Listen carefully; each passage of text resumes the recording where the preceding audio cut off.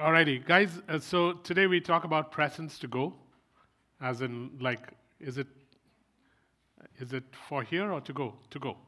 So presence to go. Yeah, yeah. Presence to go. Curbside pickup. Christ, Christ Mart, not Walmart. Okay, it's getting worse by the minute. Huh? Okay. Presence to go. See, Marcus and I are old. Our jokes are little dad jokes, kind of a thing. So yeah. Yeah. So if you look at Exodus 23, 20 to 22, Exodus 23, 20 to 22, Exodus 23, 20 to 22, it says that, see, I'm sending an angel ahead of you to guard you along the way and to bring you to the place I have prepared. Pay attention to him and listen to what he says. Do not rebel against him. He will not forgive your rebellion, since my name is in him. If you listen carefully to what he says and do all that I say, I'll be an enemy to your enemies and will oppose those who oppose you.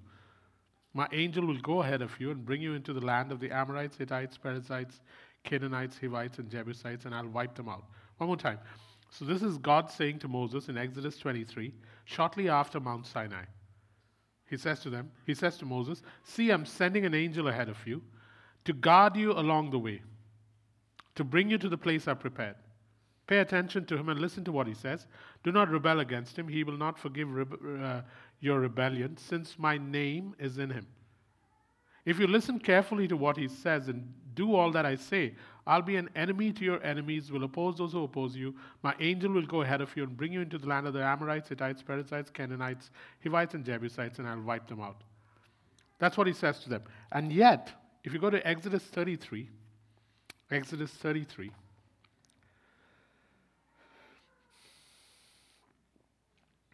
now we see Moses responding differently. Exodus 33, verse 1. The Lord said to Moses, depart, go up from here, you and the people whom you have brought up out of the land of Egypt, to the land which I swore to Abraham, Isaac, and Jacob, saying, to your offspring I will give it. And he repeats what he says in Exodus 23. I will send an angel before you, and I will drive out the Canaanites, the Amorites, the Hittites, the Perizzites, the Hivites, and the Jebusites. Go up to a land flowing with milk and honey. But I will not go up among you, lest I consume you on the way, for you are a stiff-necked people. And that is what then begins Moses' conversation with God, where he says in verse 15, here's what Moses says. If your presence will not go with me, do not bring us up from here. If your presence does not go with us, do not bring me out of here. And so at some point Moses realizes that even though all this time God has sent an angel to lead them, even though all this time there's an angel with God's name that has been leading them, Moses is saying, hey, it's not enough. Moses didn't have this problem earlier, but an angel is not enough.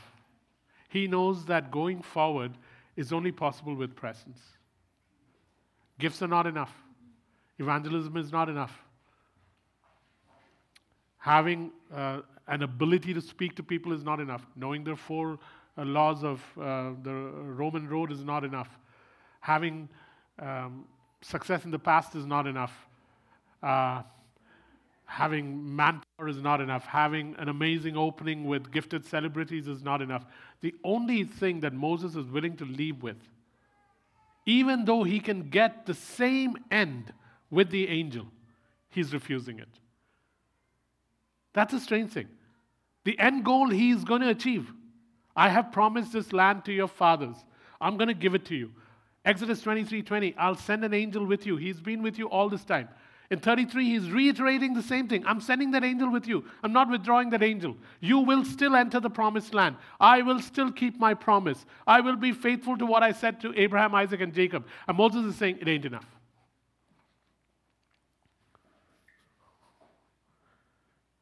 And that should grab us somewhere inside.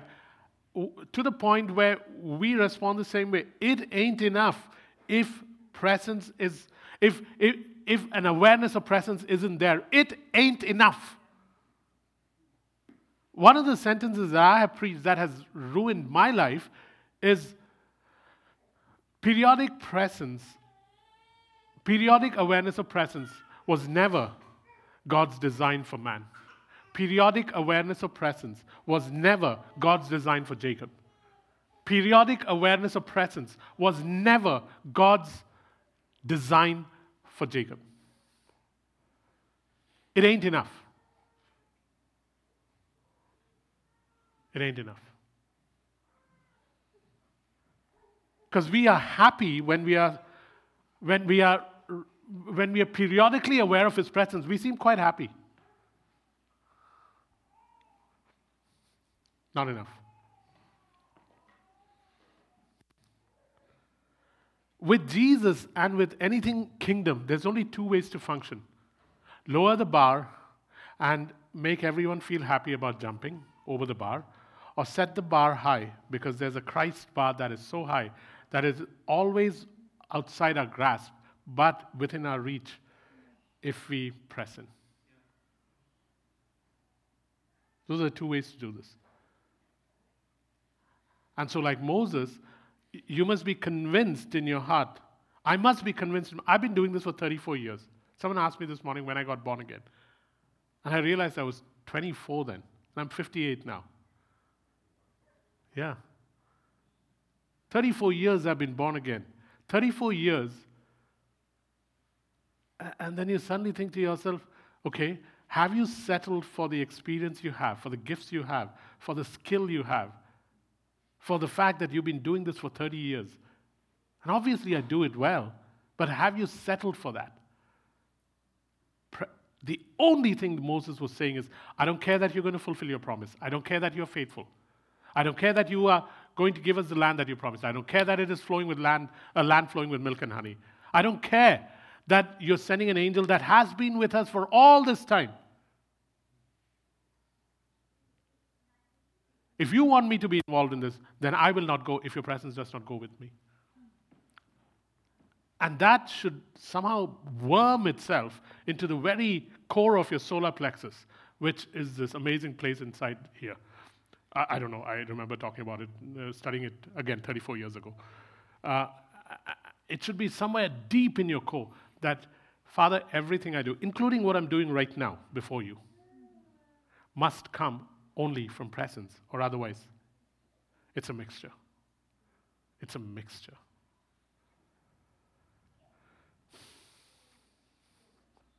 The strange thing about Moses is, when he talks about presence, he uses two words. How will they know that I and your people? And that should be your phrase too. It cannot be, how will they know if your presence doesn't go with me, how will they know that I am special to you? He never says I alone. Nor does he say people. He always joins it. How will they know that I and your people are not distinct, are not special?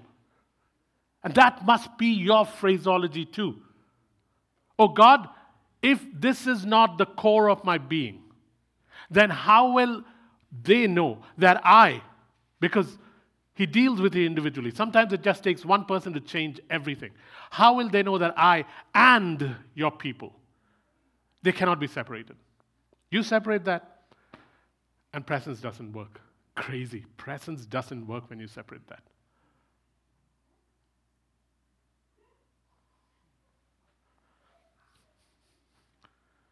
Presence doesn't work if they separate that.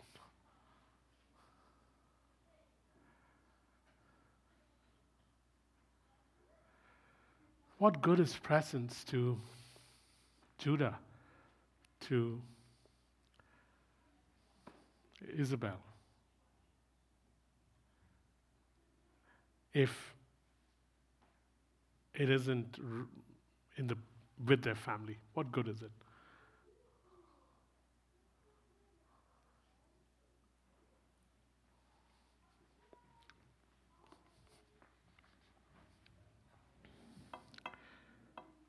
And then the Lord replies in Exodus 33:14.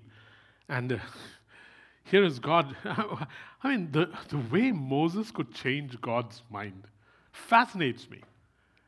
What was it? Did he know how God was thinking? Did he know the nature of God? How is it that he's always able to argue and change God's mind? Isn't God's mind unchanging? Isn't God very sure of his decisions? Does he dilly-dally? Does he go one way once and then another way another time? But Moses had this amazing into God, partly because of the time that he would spend with God face to face. I know you know this, but the word presence and face come from the same word, panim.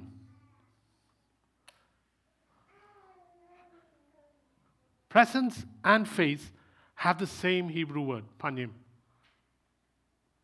So why is Moses able to figure out how to change God's mind? Most of in Exodus 33, when you start reading it, it says, and Moses had this habit of taking a tent and pitching it outside the camp. He had a habit of it. He would pitch this tent outside the camp. Why? Because that's where he would go and meet God. And when Moses would enter the tent, the pillar of cloud would move over the tent. And Moses and God would talk face to face as one talks to his friend. And then, when he would come out, all Israel would stand and watch.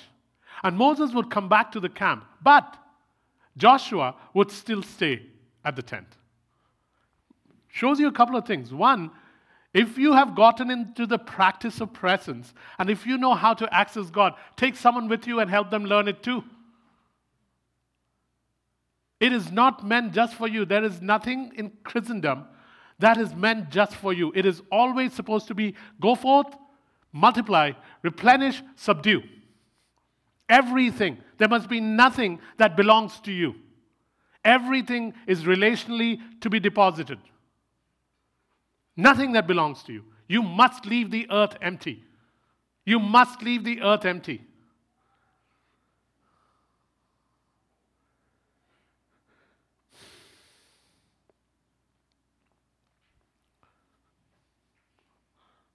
I will leave the earth empty. Nothing is just for you. So we see then that Moses takes Joshua and goes to the tent of meeting. Why? Because he knew before Joshua knew that he was a kid who would one day end up taking my place. Was Joshua being treated specially? No, Joshua would be thrown into the worst places by Moses.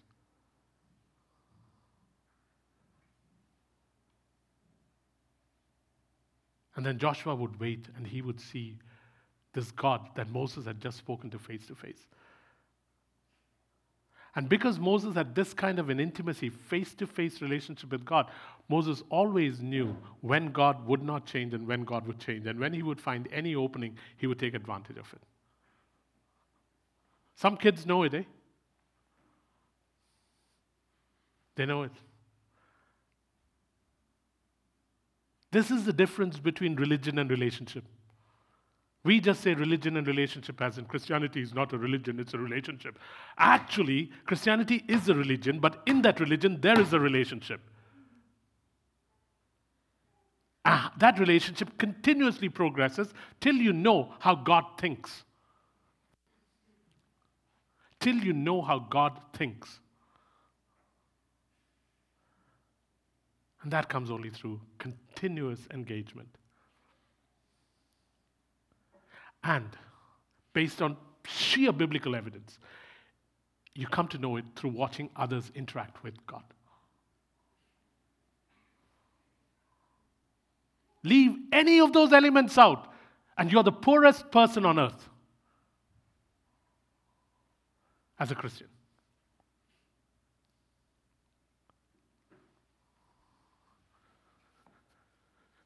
And so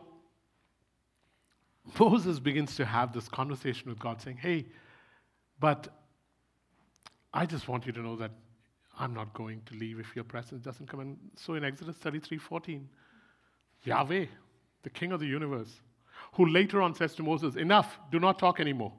Because Moses says, please, can I go into the promised land? God is saying, hey, go up the mountain, you're coming home. You did not hallow me, I'm taking you. But you can see the land, but you will not enter. And Moses says, please, please. God says, enough. He actually uses the word, enough. You're not going. And Moses stops, eh? And yet here, he has the audacity to say to God, you got a plan, but I'm not in it if you ain't coming. And God says, all right, Genesis 33:14, I'll come. My presence will go with you. Guys, remember, this guy is in the Old Testament. He doesn't have any of the advantages that everybody in this room right now has.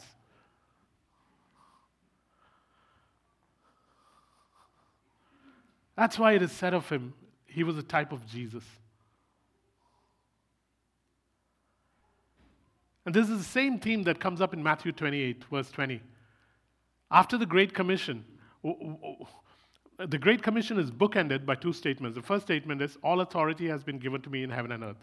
And the other bookend is, I will be with you till the end of the age. I will be with you. As in, hey guys, my presence will be with you as you go. And that's part of the reason why we're going with this title, Presence to Go.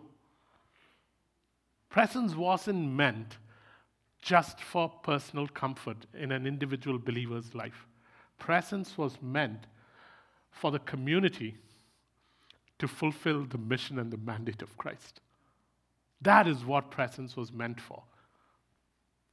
Radin, the guy from Dayton, Ohio, and Ed, one of the guys in New York, both went to Ashbury in Kentucky over the last 4 days.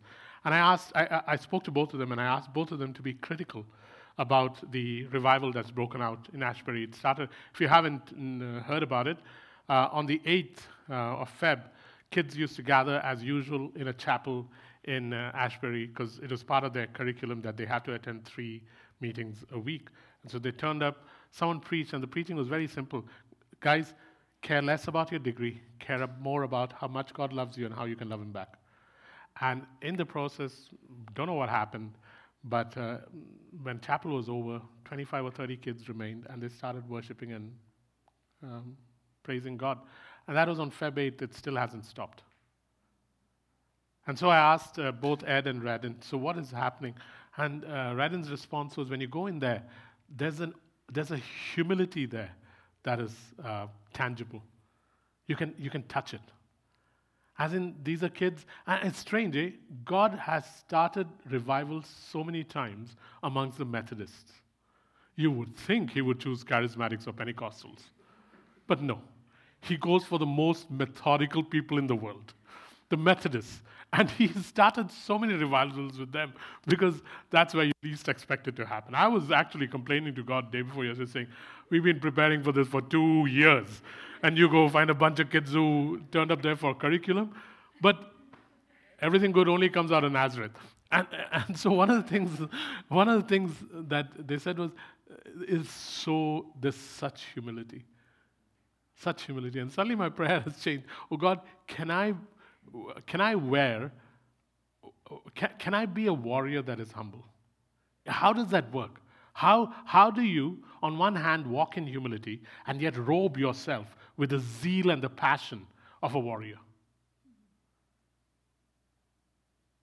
But these kids seem to have an odd humility where they don't know what is happening. They don't know how it started. They don't even know how to put their hands around it. But they're just submitting to it, and they don't know when it'll end. They don't know how to keep it going. There's a quarter mile of a long line because of fire codes. Some are inquisitive. Some just want to come there and touch something and take it back. Different people coming for different reasons, but the students there have this odd humility, and it seems to be very authentic from both their reports, and both didn't go together. Yeah, and different unis in Kentucky are now beginning to do their own thing. So, Matthew 28:20 goes back to this idea of presence. Hey, I just want you to know that as I send you on the most dangerous mission on the face of the earth, I will be with you. And then the idea of presence there is that the presence of Jesus in mission or in the Great Commission requires relationship, not just obedience. The presence of Jesus in mission requires relationship, not just obedience. The presence of Jesus is not for comfort, for personal comfort, not just for. Presence of Jesus is not just for personal comfort, but for successful completion of mission.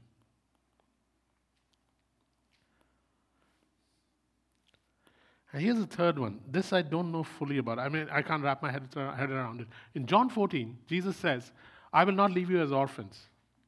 I will leave you my Holy Spirit. He says that I'm going away, but I'll give you the Holy Spirit.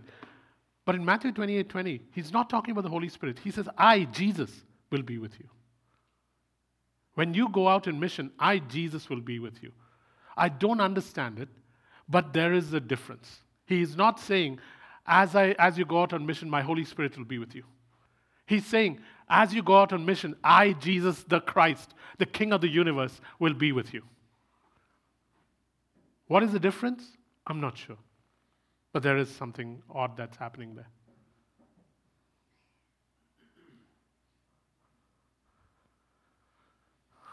Why is he on mission? Perhaps because he's the commander of the armies of heaven. Perhaps because this is his mission. Because he is the King of the universe. Because he has redeemed every person. So when you go, when we begin to follow the Great Commission, and I'm not talking about house churches now. When we follow the Great Commission, Christ himself, besides the Holy Spirit who lives within us, Christ himself is with us till the end of the age. There is someone there. There is a fourth man in the fire. There is a fourth man in the fire in every mission. You challenge Nebuchadnezzar, the fourth man turns up. Just keep that in the back of your mind because I don't know how it works. Okay, so presence to go. Presence to go is when presence is known. When presence goes, presence is known. When presence goes, presence is known. As in, it is most evident, the presence of God is most evident to the world when the people of presence go. The presence of God is most evident in the world,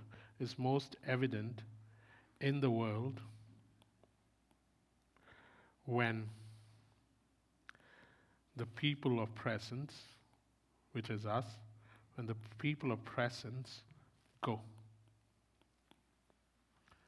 That's when presence is evident. Otherwise, presence is evident within these walls, which is not much good because we already know it. We just have to walk in the awareness of it. But the presence of God is most evident in the world when the people of presence go. If you look at Mark 16, verse 19 and 20. Mark 16, verse 19 and 20.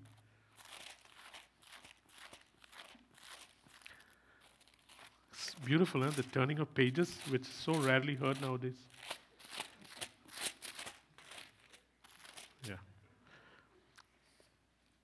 Mark 16, verse 19 and 20. After the Lord Jesus had spoken to them, he was taken up into heaven, and he sat at the right hand of God. Guys, the sitting at the right hand of God, why is this so important? Why put that in there? Because to sit at the right hand of God was to be the ruler of everything. Nothing is spared now. Nothing is exempted.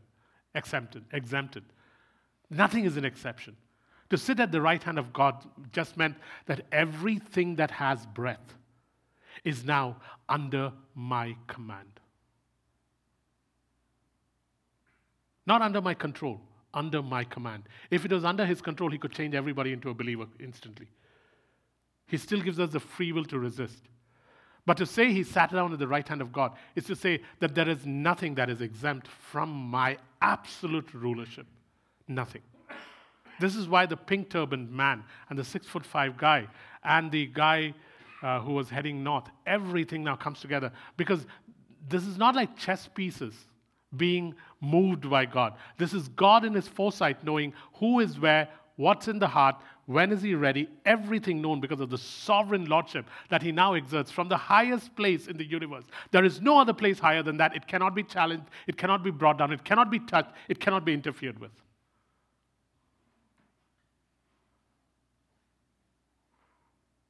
This is not a Southern Baptist church, I have realized.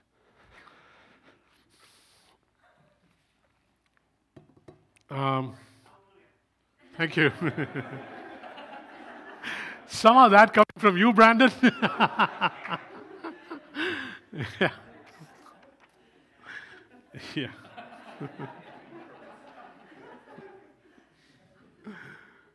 And then it says in verse 20, then the disciples went out and preached everywhere. And this is the part where the evidence of presence is not known till a people of presence go out. And then it says in verse 20, then the disciples went out and preached everywhere. And the Lord worked with them and confirmed his word by signs that accompanied it. The Lord worked with them. This is when Jesus Christ turns up. The Lord worked with them. It's not even the Holy Spirit who lives in you, who's telling you what to do, giving you direction. But when you're actually going out, the presence that is present with you is the Christ himself. The Lord worked with them.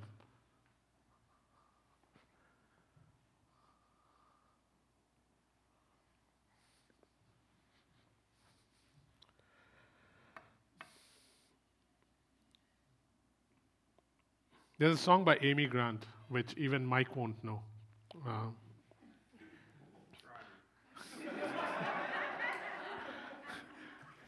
The song is called Mountaintop, and here's what it says. I love to sing, I love to praise, I love to worship God in every way. I go to the mountain and I like to stay to worship the Lord night and day.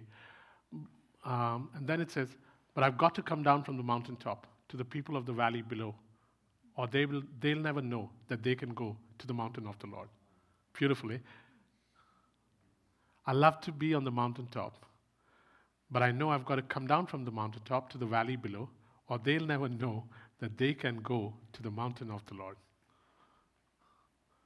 So, the premise is, if I go out, then people will see someone who is highly favored, distinguished from the rest of the earth.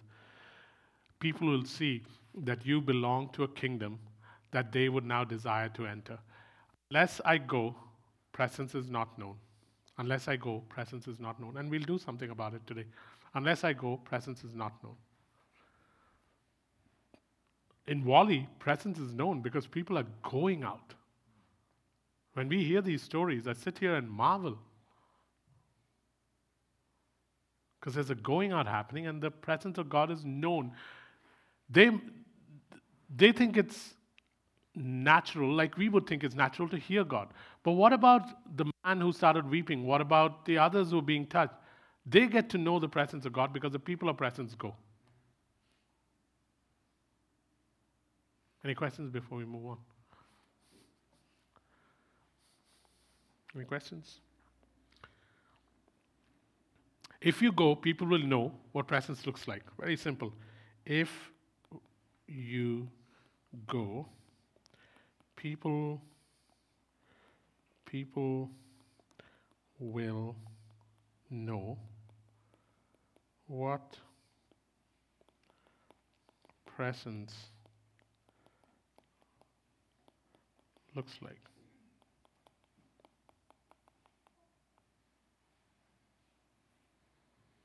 Go to Numbers 14:14. Numbers 14, verse 14.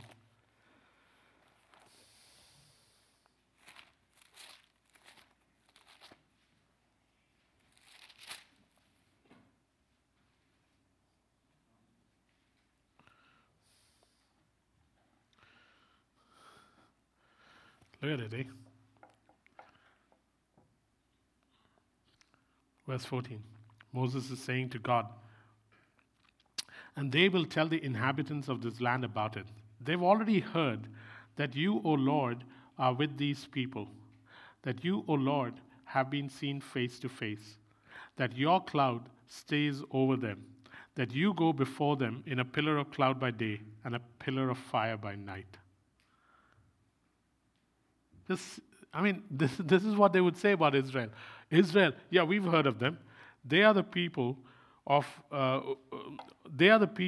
whom we have heard, where the Lord has been seen by them face to face, where the cloud of God stays over them, that He goes before them in a pillar of cloud by day and a pillar of fire by night. Go to Deuteronomy chapter 4, Deuteronomy 4, 32 to 37. Deuteronomy 4, 32 to 37.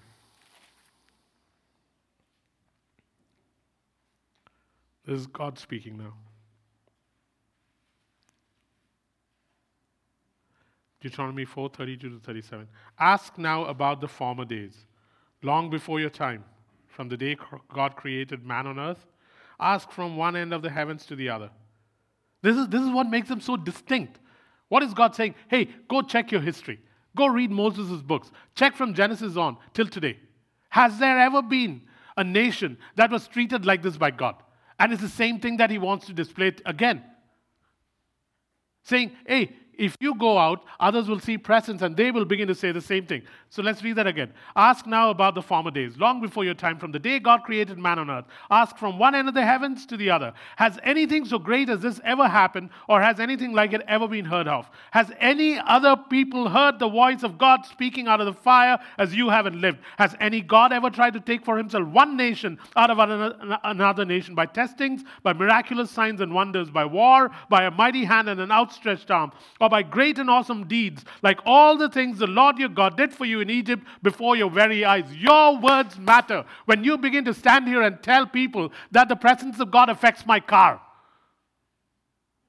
or that my daughter has learned how to cry out for the presence of God, these are things that in a church like this may seem small. But out there to people in the world, it becomes bigger and bigger and bigger and bigger and bigger. But it's presence to go. It's not presence to keep here and share testimonies. Presence to go. The things I do as a pastor.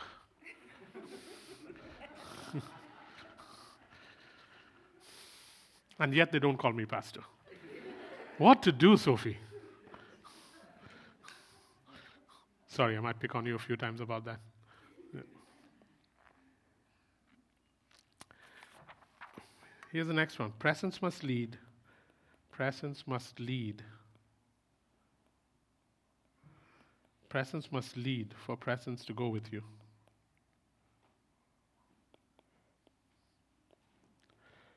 Presence must lead for presence to go with you. Meaning, where God leads, His presence will go. Where God leads, His presence will go. God has to lead. You can't take His presence where He doesn't want to go. This is why you find Acts 16. To go to Acts 16. There are places God doesn't want to go at present with you. It may be your favorite place to go, but it doesn't matter. He ain't going. Acts 16, verse 6.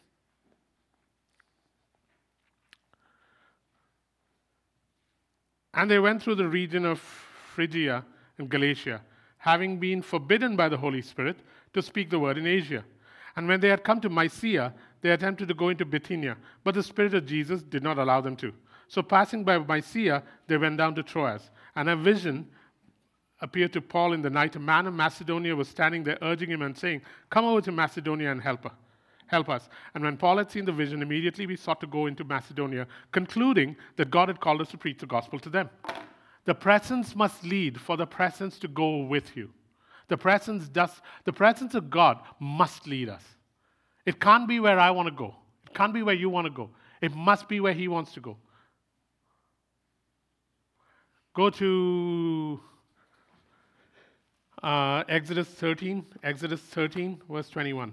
I mean, Israel was a picture of what God wanted to do with the New Testament church. Exodus 13, verse 21. Beautiful, eh? Let's start at verse 20. Exodus 13, verse 20. After leaving Sukkoth, they camped at Etham on the edge of the desert.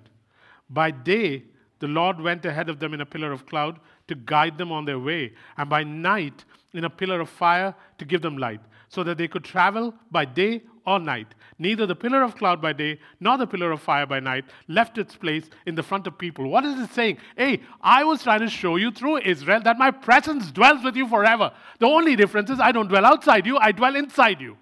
And it is permanent. Day and night, I'll always be there. It doesn't matter whether you're sleeping or waking, my presence is permanent. And now that it is permanent, when I get up, you get up. When I say no, you stay down. If I only park here for 2 hours, park here for 2 hours. Just when you've set everything up and you're going to sleep, I might start moving again. Move. When you go to the left, we go to the left. That song is fun because we're only doing 2 steps. But when we sing that song, what we are saying is, hey, Holy Spirit, if you go to the left, I'll go to the left. If you go to the right, I'll go to the right. Jump, jump, jump, jump. This is an old pattern of God.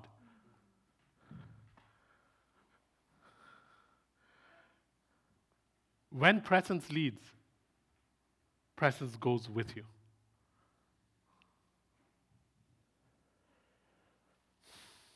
And presence was leading a nation. Does presence lead us individually? Yes. But you accomplish nothing individually.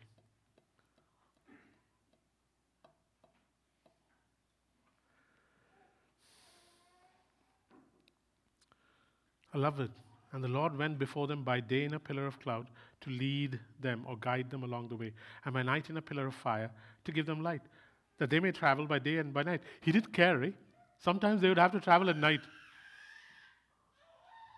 Imagine 1 million people following this huge pillar of fire, and they're walking in the middle of the night. And there are scorpions, there are snakes. They all scurry away. There are nations watching. And they began to call the God who led Israel the dread of Jacob, because they were afraid of him. The nations were in fear. Crazy, man. Imagine 1 million people. Okay. Next one. If presence leads,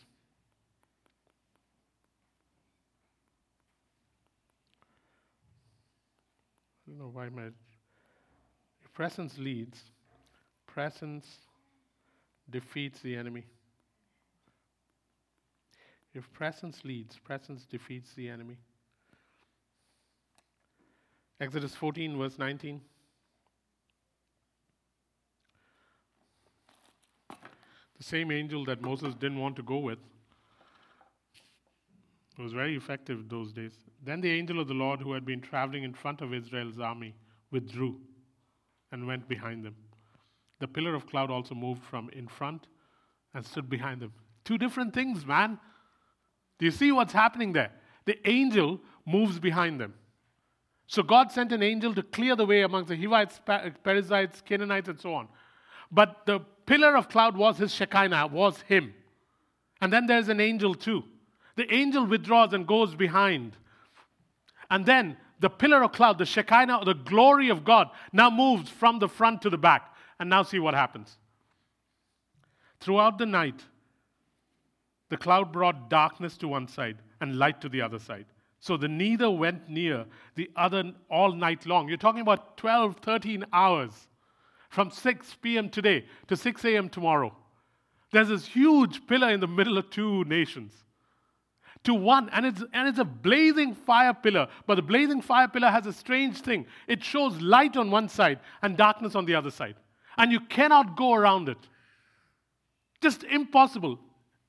For 12, 13 hours, while one group walks into safety, the other group is being set up for failure. When presence goes, so here's what we're saying. If you do not go, you will not see evidence the world will not see evidence of the presence. If you go, you must follow the presence, because where the presence leads, that's where we must go. If presence leads, then the enemy is defeated. Because it becomes light to some and darkness to the other. The aroma of death to some, the fragrance of life to others. And so what happens? Then Moses stretched out his hand over the sea, and all that night the Lord drove the sea back with a strong east wind and turned it into dry land. The waters were divided, and the Israelites went through the sea on dry ground, with a wall of water on their right and on their left. The Egyptians pursued them, and all Pharaoh's horses and chariots and horsemen followed them into the sea. During the last watch of the night, which must be about 3 a.m. to 6 a.m., the Lord looked down from the pillar of fire and cloud, and the Egyptian army was thrown into confusion. And then a strange thing begins to happen. They hear this rattling, and the rattling is the sound of the wheels of the chariots coming off. What kind of God is this, man? And you think he can't do it again?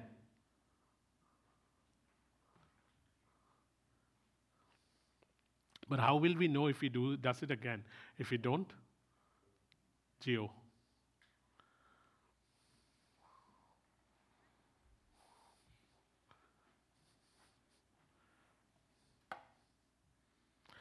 Same God who made chariot wheels come off is the same God who can fix the engine light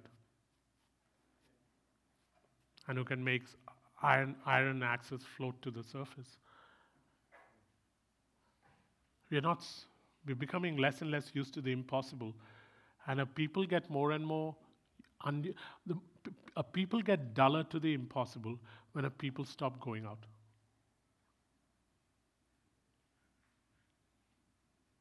People get duller to the impossible or the supernatural as a people begin to choose not to go out. Okay, if presence leads, presence defeats the enemy. Let's look at another scripture. Isaiah 19, verse 1. Just one simple line, but so powerful. Isaiah 19, verse 1.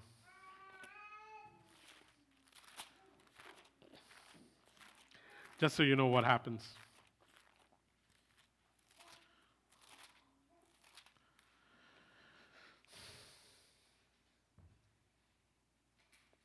This is what actually happens. You don't see it, but this is what actually happens.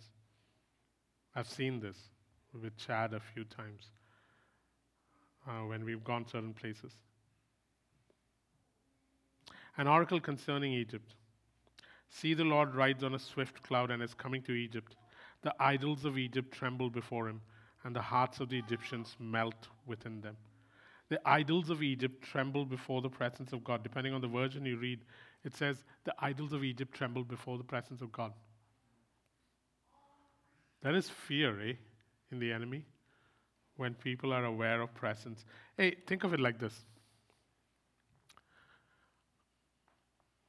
Won't the creatures of the forest, the animals of the forest, tremble if Aslan is right behind you?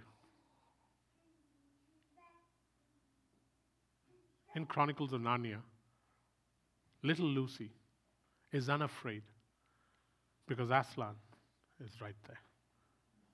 When he roars, sometimes it gives life. When he roars, sometimes it destroys all opposition. And knees begin to tremble at the roar of Aslan. The idols of Egypt tremble when the people are aware of the presence of Aslan with them. When you're not aware of that presence, and this is why earlier I was saying, Father, what does it look like to have amazing humility but robed in a warrior's zeal? Jesus managed that really well.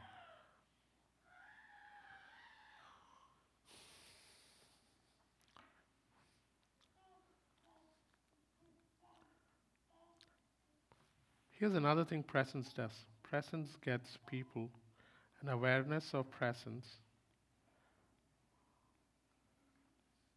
that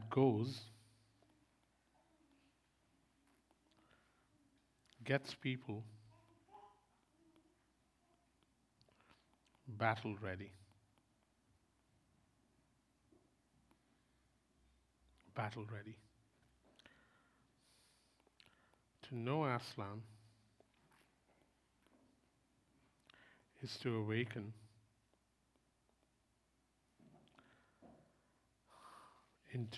is to awaken people, awaken others into the warrior spirit.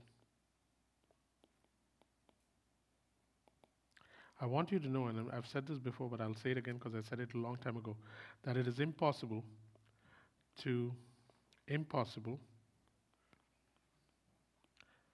advance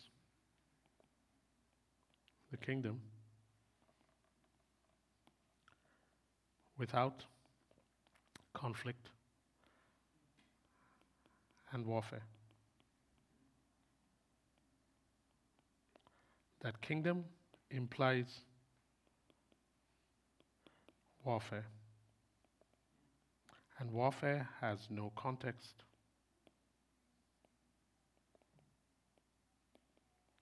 Without kingdom.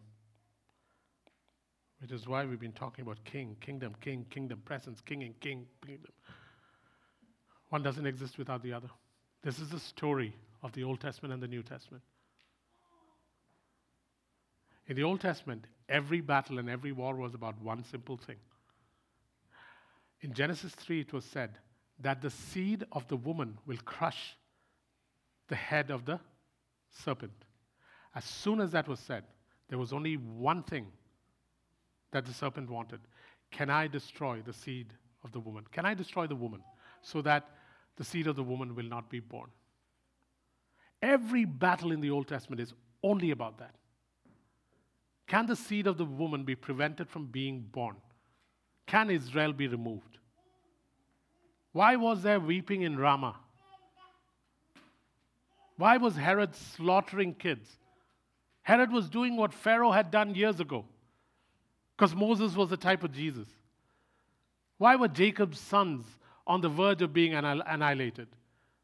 Why in the Old Testament was this continuous effort to decimate Israel? Why have the festival of Purim where the Israelites were given a chance by Esther to fight back?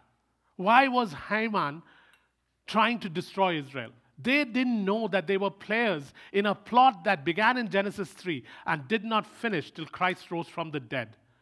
Why were there multiple attempts to try and throw Jesus off the cliff? And he said, "You can't take my life, it's not in your hands." Why? Because this is very simple. If the seed of the woman is born, the seed of the serpent will be crushed. So prevent the seed of the woman being born. And every Old Testament battle is just about that. And then Christ comes, dies, rises again. And now it changes. Now it is no longer the seed of the woman that must be crushed. Now the seed of the woman has grown up into a man-child from Revelations 12 and 13, who is now here on earth. And it is the body of Christ.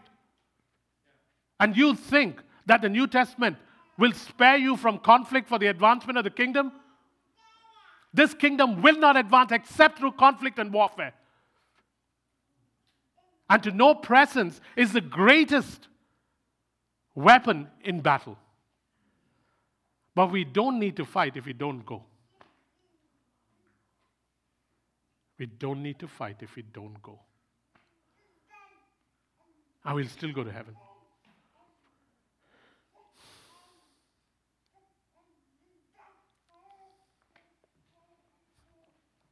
Any questions?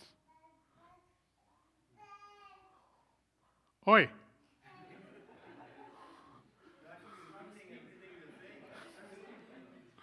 Any questions? He asked questions before I gave him time.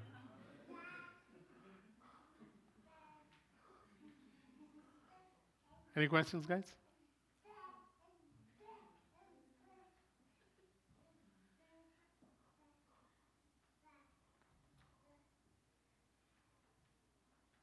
You understand what he's saying, Tony? He's saying learn to play instruments better. Okay, next one. Presence gives rest. Presence gives rest. Presence gives rest. Presence gives rest. Isaiah 63. What? I mean, did I offend you? See you guys later.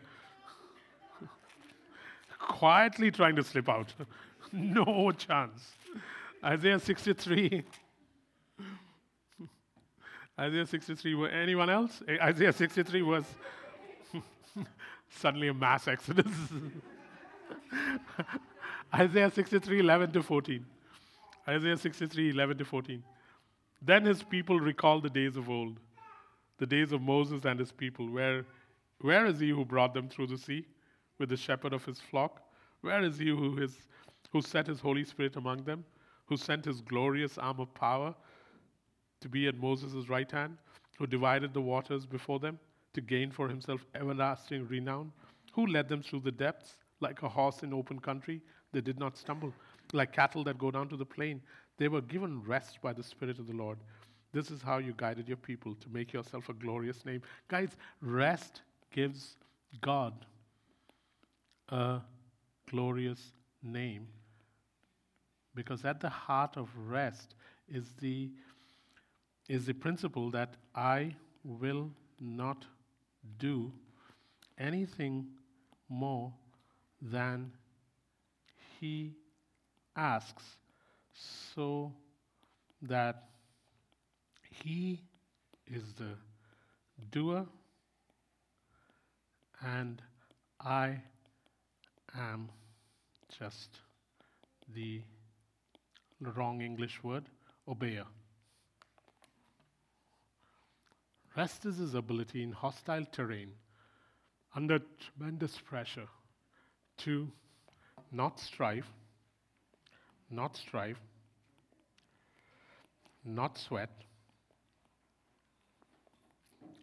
not generate ways of self-sustenance,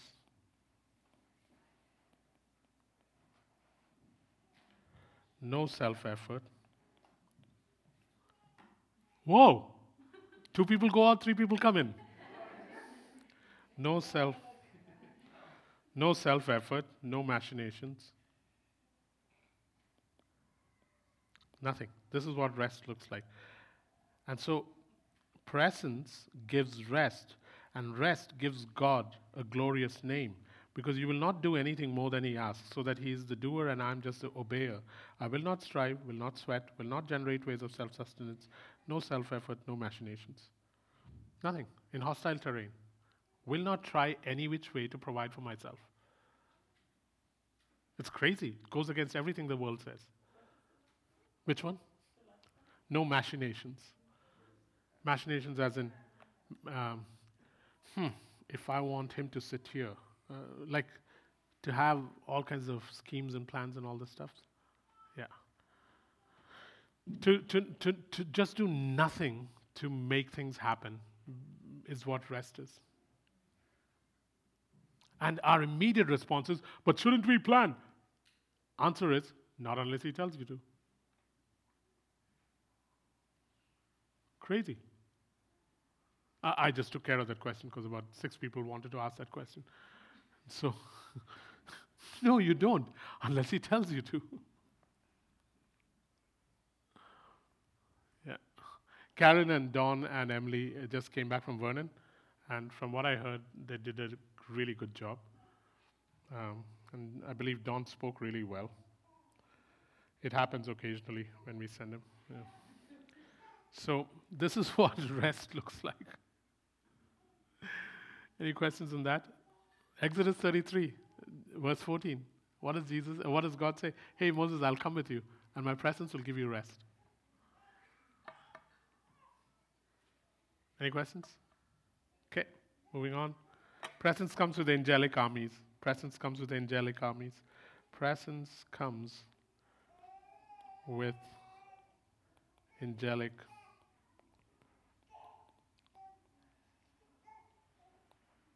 Thank God today I decided to teach long. Otherwise, you would have come here and none of us would have been here had it been any other week. Presence, presence comes with angelic armies, and angels aid in helping people inherit salvation. What Where's scripture for all this? So the first scripture is Deuteronomy 33. Deuteronomy 33, 2 to 5. And the second one is Hebrews 1, 14. So in Deuteronomy 33, 2 to 5, let me sum it up for you. It says God and his presence comes on Mount Sinai. But when he comes on Mount Sinai, he comes with thousands and thousands and thousands of angels. That is how he arrives. When his presence is there, when his presence is in a place, I mean, thank God our eyes don't always open to his presence, because if we saw who he comes with, if we saw the angelic hosts that always accompany him, we would all be lying down and worshiping, and none of us would be getting up till someone comes and says, do not fear. And then you'd be able to get up, because nobody sees an angel and says, whoa, I saw an angel. It doesn't work like that. And so with his presence comes a host of angels. And in Hebrews 1:14, it says, do you not know? Do you want to go and sit there? She's doing stuff at you. My God, right across. This is a very distracting church. I'm teaching on angels and salvation, and she's doing this.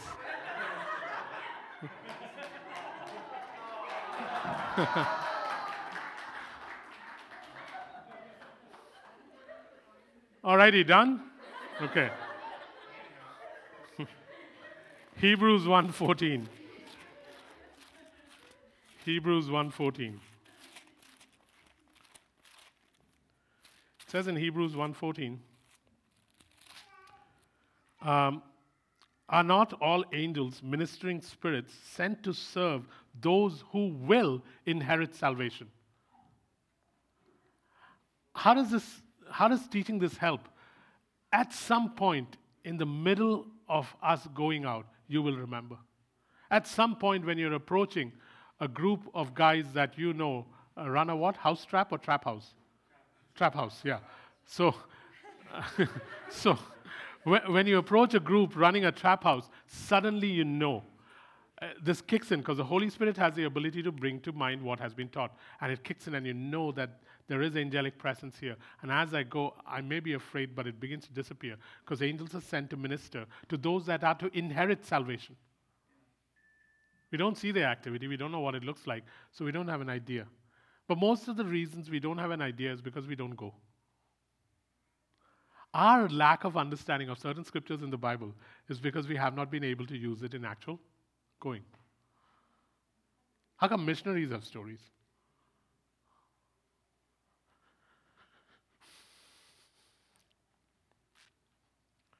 Presence comes with angelic armies. 2 more and we're done.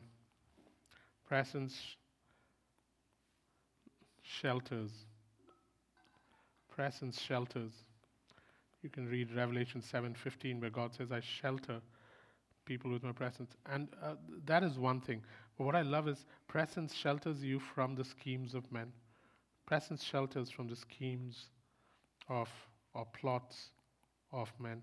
And this is super important when we start going out or when you indulge in anything that God is sending you out for. There will be people that oppose you. Some of the people that oppose you will be people from within the community of God. And some of the people that oppose you will be people from the world. Both. When you read Nehemiah chapter 6, you see the opposition the guy faces. Sanballat, Tobiah, Geshem, they all come against him. Some of them are Israelites. Some of them are quasi-Israelites. Some of them are not. But they all come against him. Why? Because he's been sent to build a wall, and they want to prevent him.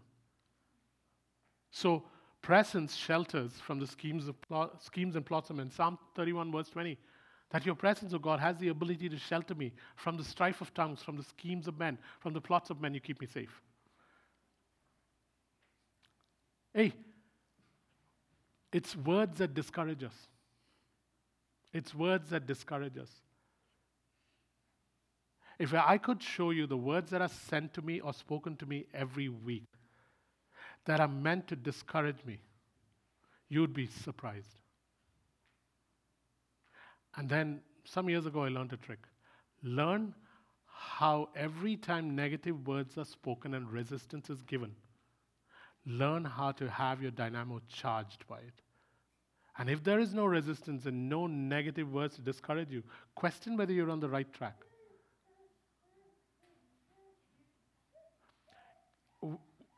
Once we begin this pathway of, okay, this is what is the mandate given to me and I need to walk on it, know that words will be spoken to discourage and dismantle you. It's been happening for thousands and thousands and thousands of years. It doesn't matter whether it's Jesus, whether it's David, whether it's Moses. And it sometimes happens to people close to you. Who was trying to strip Moses? Miriam, Aaron. Who was trying to strip Jesus? Mary, his brothers and sisters. And to be able to get to a point where resistance just begins to rev you up. The more you resist, the more you get revved up. The more you resist, the more you get revved up.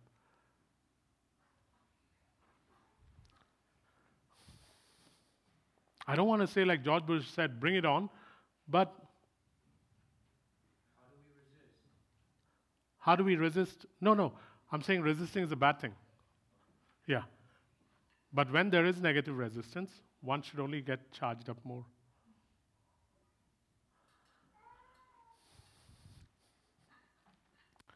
Last one. Oh, this is so beautiful.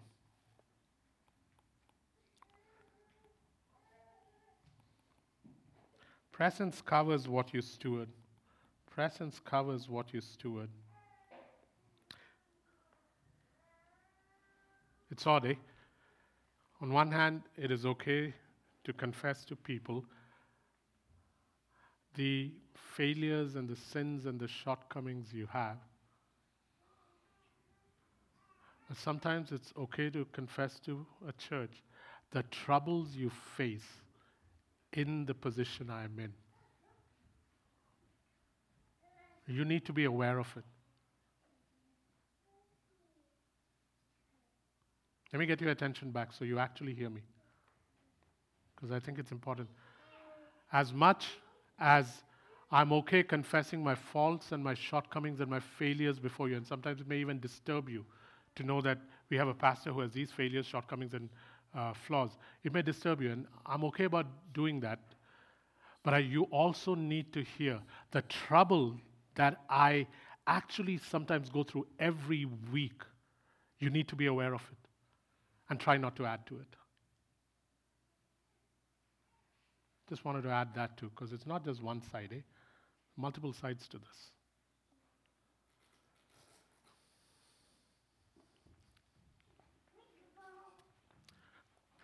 Presence covers what you steward. Presence covers what you steward with the goodness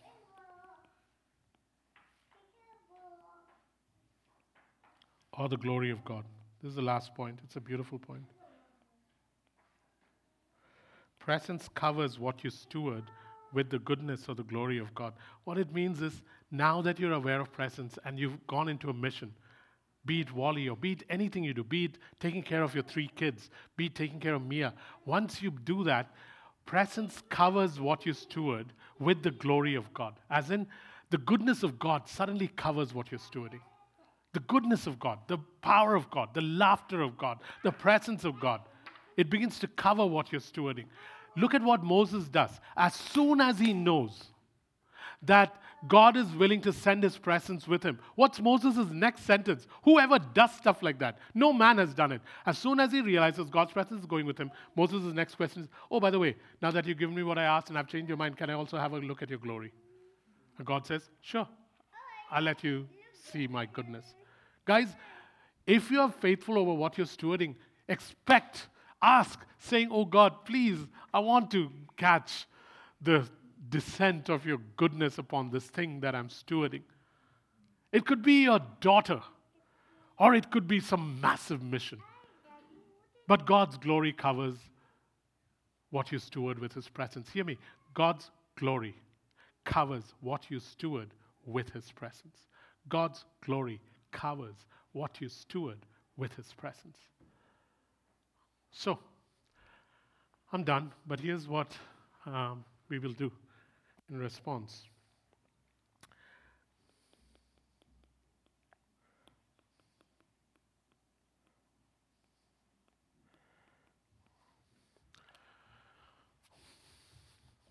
These are 3 places we're going to go. We'll go to Victoria, not a house church. We'll go to Victoria and see what we need to start in Victoria. We'll go to Nanaimo.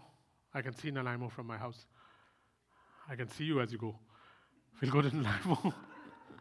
We'll go to Nanaimo, and we will start what God wants there. And then we'll go to UBC, and we'll start something in or around UBC. Victoria, Nanaimo, and UBC does not need a visa or a passport. Surrey does, but these places don't. Yeah? So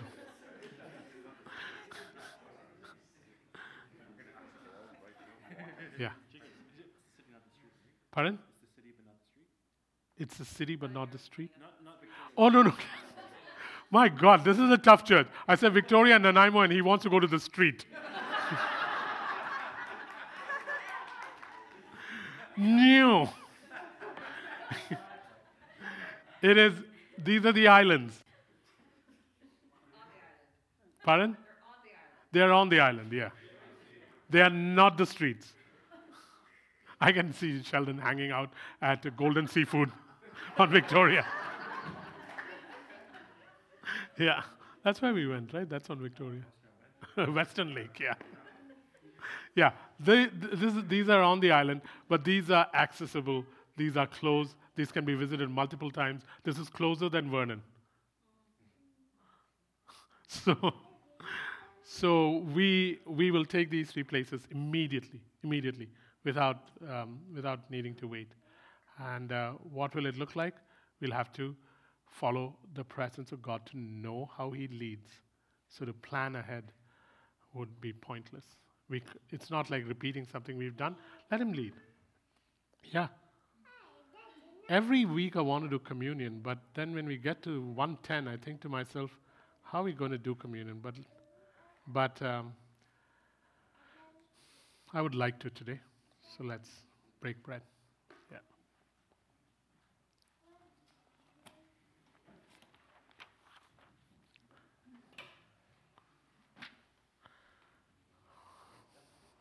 Because you break bread in the house churches, I think to myself, it's okay, but together we just want to break bread today. Just take the bread and hold it. We'll eat it together.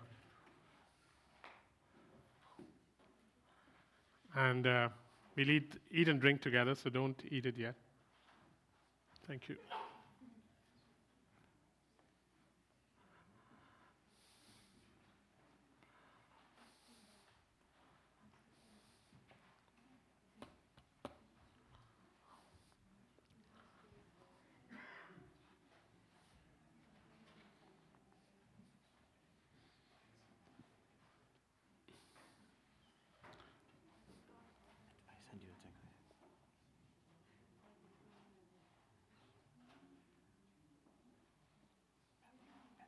I'll check it. Cool.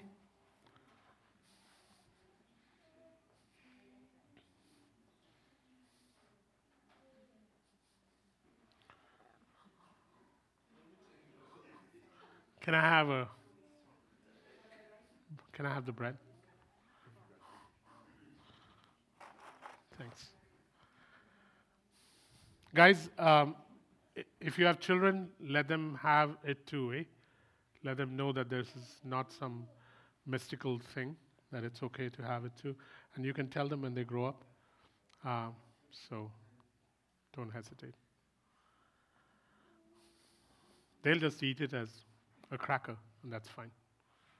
But they participate in everything else, but when it comes to this, stop it, this is holy. What was the rest of it? So we don't want to do that, yeah? So, Father, as we take the bread and the cup, what do you want us to do with this?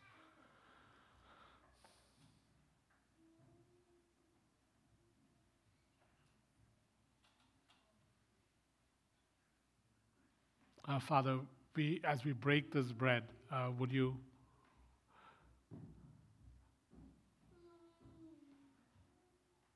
guys, how do we go about this? I want to connect it to what we were teaching. How do we go about this? Any thoughts?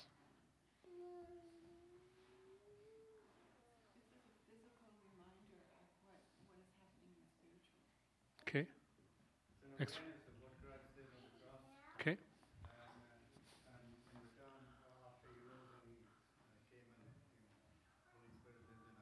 Okay. Okay. So on one hand, it is an awareness of what Christ has done for us on the cross. He was sent, and then he said, "As I was sent, I now send you." What were you saying, Diana? Explain.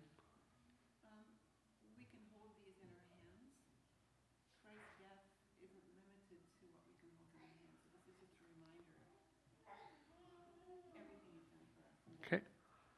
Anyone else? It's a tangible representation of his presence. Amen. Yeah. We eat. It's Exodus 24. They ate and drank with God. His presence is here, and yet this is a tangible, symbolic presence in our hands that we are participating in. Anything else? Sorry? Yeah. As I have poured out my life for you, can you please go and pour out your life for others? As I have poured out my life for you, can you go and pour out your life for others? What else? We all participate together in this. It's not an individual eating. It is sharing his presence, sharing the bread of presence. There used to be a thing called the bread of presence. It's sharing. So, what else? Because you can't do this on your own.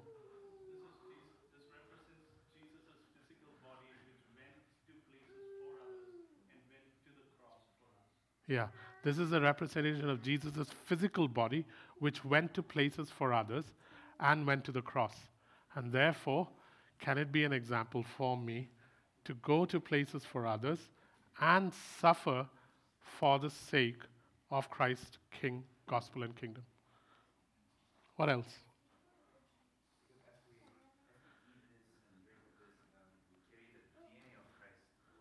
Yeah, as we eat and drink of this, we carry what Christ's mission was here on earth, we carry it forward. What else? As we eat and drink of this, we remember that his body was broken not for Christians, his blood was shed not for Christians, not even for the church, that it was broken and shed for the earth, for mankind. This buys back all creation. This reconciles all creation when it is received. It is just so we have received it, so we remember it. Those that haven't received it cannot remember it. What else?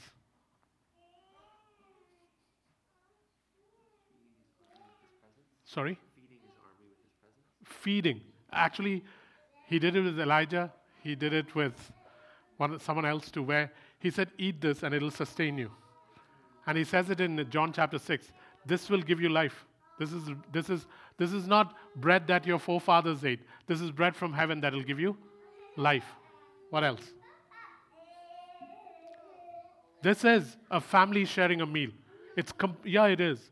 It's completely okay for Jean to say no, and it's completely okay for Aaron to make noises.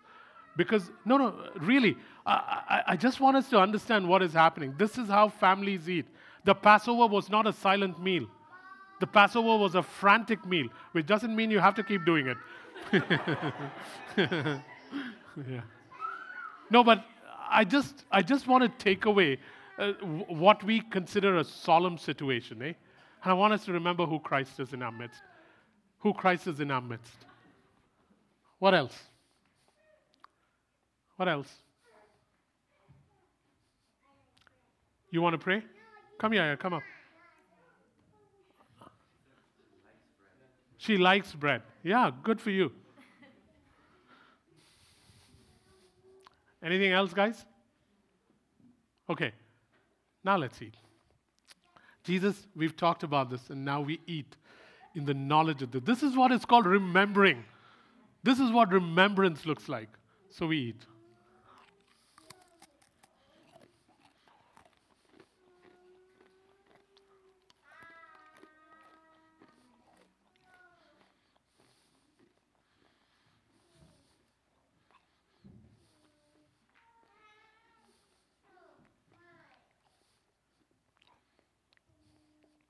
In the same manner, after supper, he took the cup, he gave thanks, and he said, "This is my blood that is shed for you. for the forgiveness of your sins. This is the blood that I'm shedding for you to write a new agreement, not just with you as Christians, but with the earth. So, Jesus, we recognize you as the leader, as the head, and we follow you. We follow not an angel, but we follow you. Please, oh God, change this church from a church that enjoys presence to a church that goes in presence, whatever the wording is about. Presence to go. Jesus, amazing, brave, courageous, champion leader. Please now accept our commitment to follow you out. Let Victoria change. Let Nanaimo change. Let UBC have something new happening besides all the other churches that work there. We come in humility, but we come to be cloaked in the robes of warriors. This is what we ask for now as we drink. We lift our glasses to you and we acknowledge you, Jesus, as our champion, as our leader, as the magnificent Christ, as the King of the universe, and as the one that is present right now in our midst. We acknowledge you as we drink now in Jesus' name. Amen. It is good to do communion with the church. Thank you.